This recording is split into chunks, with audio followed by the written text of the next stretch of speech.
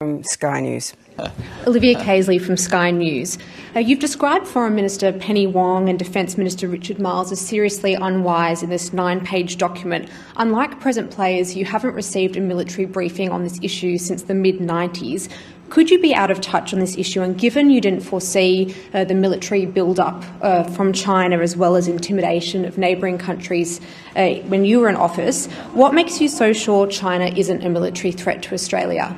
Because I've got a brain, principally, and I can think, and I can read, and I read every day, I mean, why would China want a threat? What would be the point? They get the iron ore, the coal, the wheat. What would be the point of China wanting to occupy Sydney and Melbourne militarily? And could they ever do it? I mean, could they ever bring the numbers here? It would be an armada of troop ships to do it, So you don't need a briefing from the dopey security agency we have in Canberra to tell you that.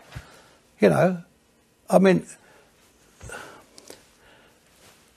I know you're trying to ask a question, but the question is so dumb it's hardly worth an answer. Well, so do you just let them carry on with their business, whether that be in the Spratly Islands or wherever? You just say, they don't plan to attack Australia, so it's all okay?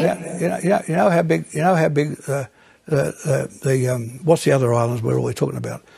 Just look, just pick it up, just go on to Google Maps and have a look at it. It's about as big as Centennial Park, about as large as Centennial Park in Sydney. That's what we're talking about here. I mean, Sky News. You got to dust up your reputation to be on Sky News. And you're probably doing your best to do that. 爱你的头颅被我看透，但我只想和你追。爱今天约会，爱看着你嘴。